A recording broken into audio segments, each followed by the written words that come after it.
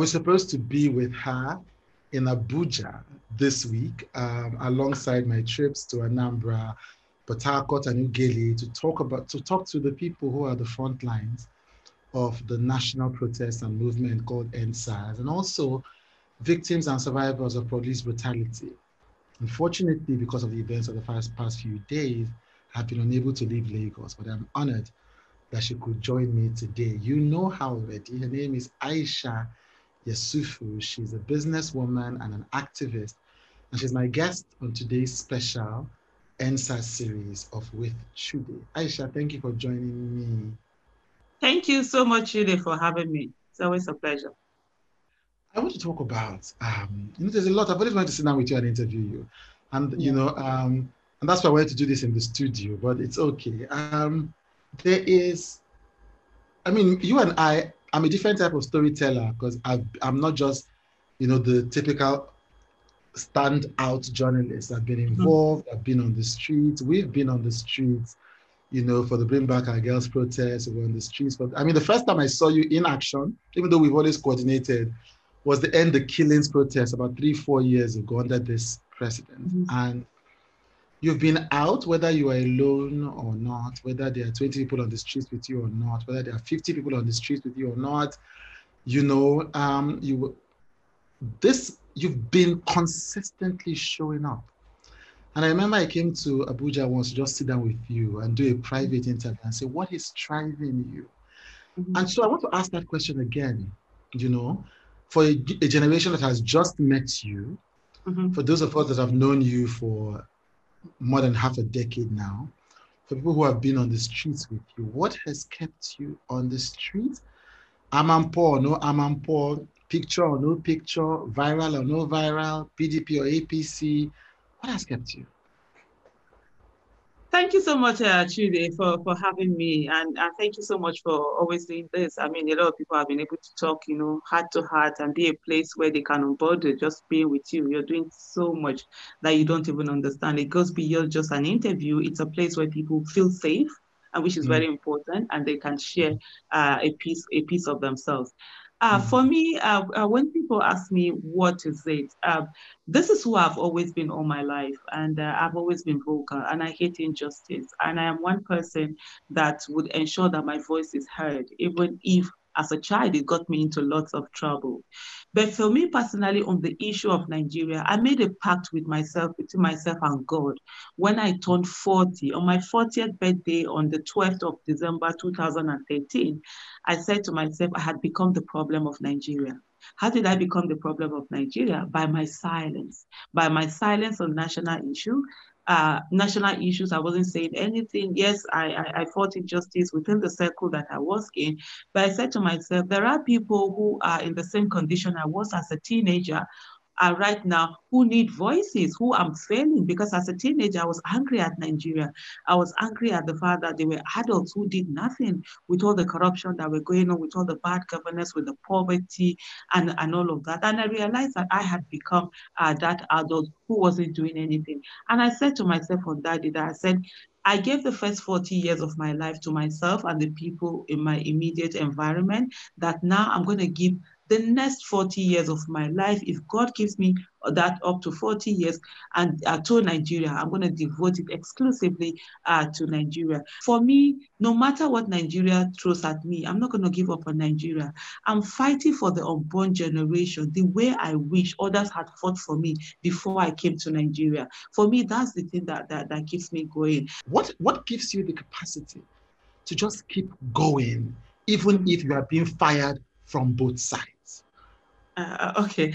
So you just mentioned it. Yesterday. I saw a missed call from someone, and then she sent me a heartfelt message because she said I was being attacked on Facebook. I had done a video in Hausa where I was Right. saying to the North that they need to know that they shouldn't look at themselves as slaves. They need to make their voices be heard and make the match with the insecurity that's happening in the North and all of that. And so it got a lot of backlash, and people are insulting. People are saying all sorts of things. And then she was like, oh, she's so sorry and I was like, it's normal. It's okay. Mm, So for me, part of the things that I go with is the fact that I say insults and praises are people's opinion. They are not my reality.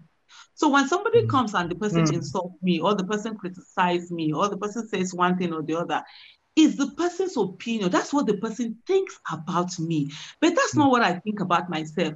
Also, Mm. when somebody comes and the person and people praise me or pray for me or have good words to say about me, it's Mm. also their opinion. It's not my reality. My Mm. reality is when I am alone with myself, what do I see? When I'm Mm. alone with myself and I look in the mirror, do I like the person that I'm seeing? When I'm alone Mm. with myself and I'm all alone with my thoughts, do I Mm. like what is in my head? Because every one of us, we have a moral compass, whether we like it or not. Whatever Mm. the world is saying, deep inside of us, we know whether we're doing the right thing or we aren't doing the right thing. And for me, when I look at myself and I'm happy with what I see in the mirror, I'm sitting down, I'm all alone with myself, and I'm happy with my thoughts, that is all. One of the things that I think strikes people and makes like the image, what they are calling the Nigerian Statue of Liberty image of you. What is striking is how you are female first, obviously, still in a misogynistic, largely society. Mhm, You are a Muslim, where mhm, Muslim women are stereotyped, mhm, as quiet, etc., etc. It's almost as if you've hijacked the negative stereotype mhm, and you've represented it because you are in the full bocker, mhm, So, people look at it and say, okay, that one, it must be that her husband asked her that people should not see her body, she must be mhm, quiet, she can't talk, etc., etc. You are like the opposite of everything they expect a person that looks like you to be. When people confront you with that image, at first, how is that the case? How is that mhm, the case that you are so different from the stereotype? And people mhm, confront you and say, oh, we didn't expect you to be like this, because when they see you, they mhm. expect something. How do you usually respond to that? Well, it's been, I started wearing the hijab in 1992. So I was 18. Right. Uh, By so because yourself. yeah, by myself. Oh, absolutely. And when I started covering up, my parents didn't like it. People around me didn't like it. There was quite a lot Really? of backlash. How can you, as a young girl, and then you're starting to cover up? Who is going to marry you and all of that stuff? And even no, what people should know, like in the north, this hijab wasn't a thing even then. I remember the first person I saw with hijab uh, was uh, was my secondary school Islamic studies teacher. And me Yeah. and her, we then used to call her Ninja.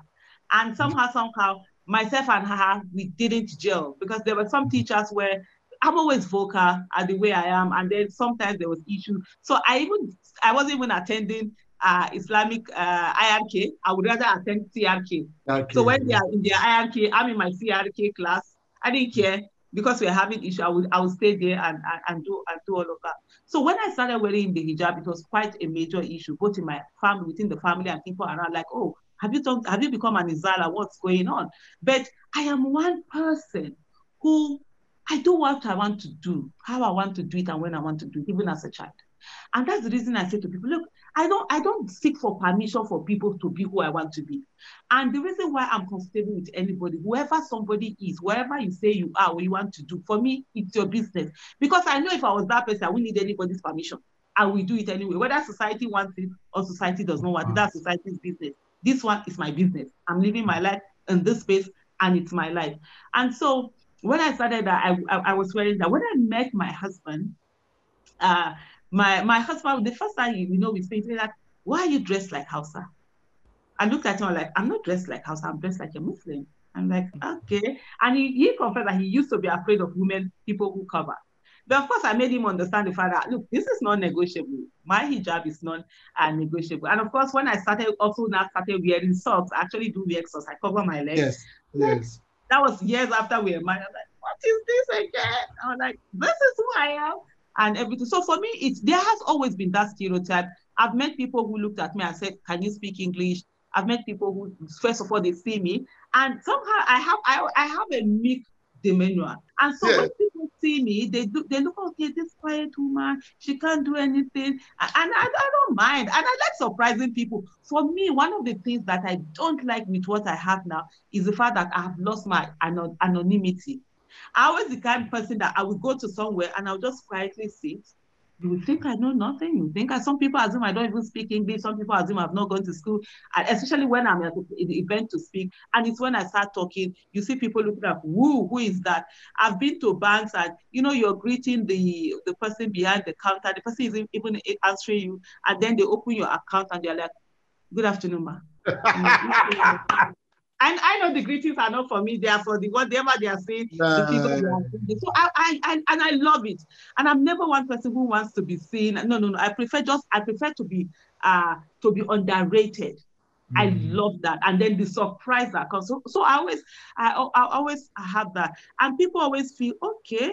You're supposed to be a Muslim woman. You're supposed not to talk. You're supposed not to have a voice.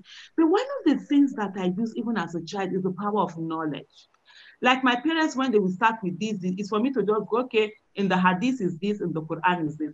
And one of the things that Muslim women in history have been very, very voracious, very demanding. They made demands even on the prophets. They went to war with men. There was even one that everybody had run away. It was a woman that guarded the Prophet, sallallahu alaihi wasallam. And so we have a whole lot of that. But because we have a society that is so patriarchal, where they want a situation whereby the woman will be suppressed. They don't care about the religion or anything. What they care about is their own, for them to keep being oppressors. So they will feed you what they want to feed you, irrespective of what the knowledge it's all about. Today, the day that we're doing this interview is the morning after the president gave his speech. A speech that demoralized anybody that I know. I have not seen anybody, and I'm sure there are people, but I haven't seen anybody who didn't think that the speech was not wise. And not just not wise, was deeply insensitive and lacking in empathy, for a new generation or for a younger generation, they're just meeting this kind of lack of empathy for the first time. I think they don't understand that this is central to the character of Nigerian government often. And that, even for people like myself who voted and vigorously campaigned for this president in 2015, 1 year into it, we just knew that, this is not the way we thought that, for myself, this was not the way it was supposed to be. But for a younger generation, especially, and for many people, they are shocked that even at this moment, the president doesn't act to expectation. Many of them are like, oh, they've given up on Nigeria, they want to go out of the country. Nigeria is irredeemable, it is finished. They're speaking about the protest in past terms, like when we had the protest, What do you say to people like that? I say, as somebody who has been on the street consistently, literally, for the past more than half a decade, what do you say to them? The first thing I would say for those who are thinking of, leaving the country and going elsewhere is the fact that even when you leave the country and peradventure you get the citizenship of another country, you are now a dual citizen, you would not still feel fulfilled because you're coming from a nation that it's broken, where there's that really it's not a strong nation, it's not among the top nations in the world. And so people will still look down on you. Wherever you are, whether you are in diaspora or in Nigeria, we must ensure that we get Nigeria working. We must fix Nigeria. We must get Nigeria working so that in that way, even those who are in diaspora, those who have dual citizenship, people there will know that they are there because they want to, not because they have to. There's a difference. For example, a Nigerian American is different from a British American. British America has the respect that they also have a country that is good. It's a choice that they want to be Americans.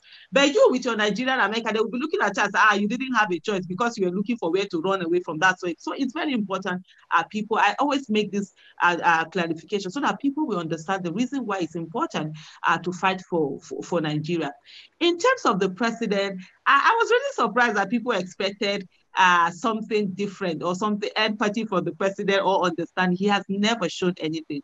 But the thing about Nigeria is that we all live in our individual bubbles and people don't care what is happening to another person. We don't have empathy. We don't have empathy. We only care about when it happens to us. Because if we had empathy, we would have seen that the president has consistently been this way, the way he has gone. I mean, over 300 Shiites were killed. The president never said a word. Until when finally, I think in the course of a conversation, he mentioned something which shows lack of empathy. Over 300 people were killed by military, came down women, children, men were gunned down, mass burial, they were burnt. Nothing. IPOB were killed in this country, gunned down. Nothing came. He didn't say anything. So for me, yesterday's speech, even though I see a lot of people depressed, what I'm saying to them is that you forced the president to speak.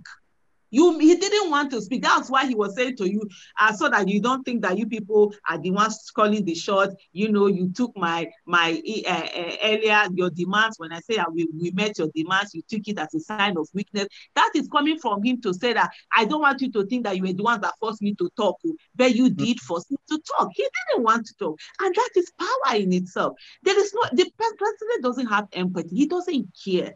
I always say something, when I talk about the president, I say he's incompetent, he's clueless, he's corrupt, he's inept and a failure. He's also callous, he's heartless, he's irresponsible and pathetic. I'm not joking. They are just things. On the 14th of January 2016, I sat across the president and I saw this disdain, this lack of empathy for him. That meeting was a meeting of the Bring Back Our Girls movement and the Chibok parents with the president. The Minister of Women Affairs then had berated the parents. And, the president didn't want to come for that meeting. We all insisted, even the parents of Chibok girls, that we are not going anywhere until the president came in. The president came in angrily. He didn't even want to listen to the Chibok parents. It was Dr. Obieze Kwesili that insisted that he had to listen to the Chibok parents because they are the primary owners of this grief and this pain. It's not the Bring Back Our Girls movement. Before it was prevailed on him, he listened to, there were two that came in. And when they told, talking to him in terms of, it's just like what has happened whereby NSAS protesters came to tell the president that, look, the police are killing us in the cover of darkness. And then what did the president do? He sent more people to kill them. The same thing, on that day, they sort of like said to the president, this is what the Minister of Women Affairs had done to us, had said to us, and the president wasn't it. He told them on that day that he had reached the peak of his career as a military man and as a civilian. And on that day, I looked at him and said, wow, how do you say this to parents whose children have been abducted? And these are poor people whom for them, their children are everything. When you're poor, your children are your investment. They are the ones that will grow up and begin to take care of you. They are your pension. You have nothing. Everything of yours is invested in your children. It's not like rich people that have assets and all of that. The only assets poor people have are their children. And these Chibok parents, their children were taken away. And you're telling them that you've reached the peak of your career as a military man and as a politician. How I don't know how to describe that lack of empathy. And he went on to tell them that they needed to be grateful. He was working, he was doing this, fighting anti-corruption. Then there was the Niger Delta Avengers issue. He was dealing with that. There was absolute disconnect and lack of empathy. And I remember that day coming out of the meeting, I started tweeting. And when the president finished speaking, you know how rappers we raise their hands and let the mic fall. That was what he did. The mic banged on the table, and then he stood up and he stormed out. I remember sitting that day. On that day, on the 14th of January 2016, I realized that Nigeria didn't have a president. And I looked across at that because I was actually sitting across from the president. And I looked at him and I like, that man can never and will never be my president. And I don't see him as one. And when he stormed out, normally as a protocol, people will stand up because the president was walking away. I refused to stand up. On a normal day, even when I go to events when there's the guest of honor or the whatever it is, I always stand up. But on that day, as the president walked, and when he was turning away, he walked in front of me, I refused to stand up. Because that man, he had no respect for me, the way he had treated Chibok parents, and he didn't even connect with them. He left. Not a word to say to them, sorry, I understand your pain, I understand what you're going through. And when we left on that day, I couldn't even look into the eyes of the Chibok because I saw, they were defeated. I saw death, just like death, everything shut down because the hope they had was taken away from them. So, there was so much backlash. People attacked me, people insulted me, people said all sorts of things for that particular thing. So because a lot of people looked the other way, So that's why they're expecting that the president will say anything different. The president wasn't going to say anything different because this is who he is. This is what he has constantly shown. And it's just that Nigerians don't care. When it happens to another person, they move on. They think it's none of their business. And that's the reason why I always say to people, look, when something is happening to another person, you need to take interest in it. You need to take it as your own. You need to feel that empathy, because yesterday's victims were once survivors. Today's victims were yesterday's survivors, and tomorrow's victims would be today's survivors. I always ask, who is next? It was once Bring Back Our Girls, it was once Shiites, it was once IPOP, now it is NSAS. And tomorrow there are some people who aren't paying attention today because they don't care about the NSAS cause. Tomorrow is going to be their turn. But for me, what I think people should take out of this is the fact that, look, he spoke and you forced him to speak, and the youth have gotten their voices. That is the most important thing.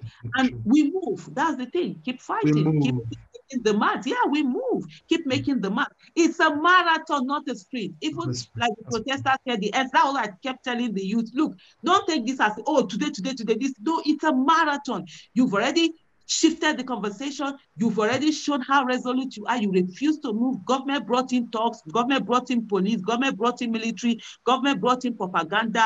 Government brought in threats. Accounts of people were being blocked and everything. But you kept going out. You kept moving. And that's the most important thing. And that's what they should hold on to. The fact is that the Nigerian youth now have a voice, and nobody will call them lazy again. They had the government where they wanted the government, even though they use brute force, they use their normal shenanigans of bringing in talks. And I've been making this clear that talks did not infiltrate the NSAS movement or join the protesters. Talks were brought in by government. We've seen videos where military vehicles, police vehicles were used to convey talks under the supervision of security agents. And what happened was that they attacked the NSAS movement, attacked the NSAS protesters. They destroyed their property. They even killed some, sadly. And when they were done, they turned on government and the rest of the society. Why? Because Nigeria is always the place where people look the other side. People will rather blame the victim rather than the perpetrator. And instead of Nigerians to call the government to rein in their talks, they did it. And the talks went haywire. And we've seen the destruction that we've seen. People who are in office who are ready to destroy Nigeria just to perpetuate themselves in power. That's what they do during the election. They bring in talks. They ensure they drive people, make people afraid of coming out to vote, so that they will only have the people that they can weaponize their poverty and weaponize their illiteracy. So for me, the youth of Nigeria, they have made me proud. They have worked together. They have shown that it's a lie when they say Nigerians cannot be united on an issue. They have shown that they can throw away the generational hatred. They can throw away the what do you call it, religious differences, ethnic differences, gender differences, economic status differences, educational qualification differences. They can all put that aside and come together and work for one purpose, for the singularity of purpose. And they did that. And they did that in the most amazing way. They did that with their perfect organization, with their cohesion, with working together. They said they didn't have leaders, but they were all leaders. It was the Nigerian government that actually didn't have leader. And you could see them floundering and just being all over the place. But the NSAS protesters were so organized, and they were able to put a lot of things in place. You saw how they took care of their welfare, their medical, their security. Government took all of this away. To the extent some hospitals were turning them back. And yet they were able to provide their own private security, getting security, had even a helpline where government doesn't have a helpline that I can call, but there was a helpline that was put together by the NSAS protesters. And for me, that is amazing. The fight is not to continue. We move. It's a marathon. It's not a sprint. Keep going on. Look at what needs to be done. The 5-for-5 demand is still there. Evaluation and monitoring has to be put in place and to ensure that these things are being met. Check the timeline. If nothing is done again, hey, the streets are always there. You can always make demands in different ways, and they did that. So I think they really should be proud of themselves and continue the whole thing. And that is to say, continue evaluation, continue insisting that those 5 demands, all protesters must be arrested, protesters must be released. There must be justice and compensation for the families of victims of police brutality. there must be independent body to ensure the prosecution of these police officers who have been the ones to perpetrate this act. There must be psychological evaluation of disbanded SARS members before any of them is transferred to any unit, and the ones that have been found are culpable in any crime should be prosecuted. And finally, the increase in the police salaries. These are the demands of the NSAS. I don't see anything that is out of this world. But then we have a government that is incompetent, that isn't listening, and they think that brute force is what they will use when just acquiescing to these demands and putting things in place would have made it work. I see a lot of people who come to say that, oh, but the government has said that they were going to follow up on the demands. And why were the protesters still on the street? And I said, this is a government that says one thing and does another, and their words are never their bonds, so nobody trusts them, nobody believes them. In June 2019, the president received a report from the panel he had set up in 2018 to look at the brutality of SARS because there had been complaints from the public and also from what do you call them now, CSOs, civil society organizations, and they set up a panel for the reform of SARS. And the president-elect received this report on the 3rd of June 2019, and he tweeted that in 6 months they were going to implement the recommendations in the panel. And guess what? It is 16 months after, and nothing was implemented. So that's the reason why the NSAS protesters said they were not going to leave the street until they begin to see action. Right. Thank you so much, Aisha. This has been an amazing conversation, as I thought it was. Thank you. And you continue to inspire me every day. Thank you. Thank you. Thank you so much. It's a pleasure being here, as always. Well done. Yes.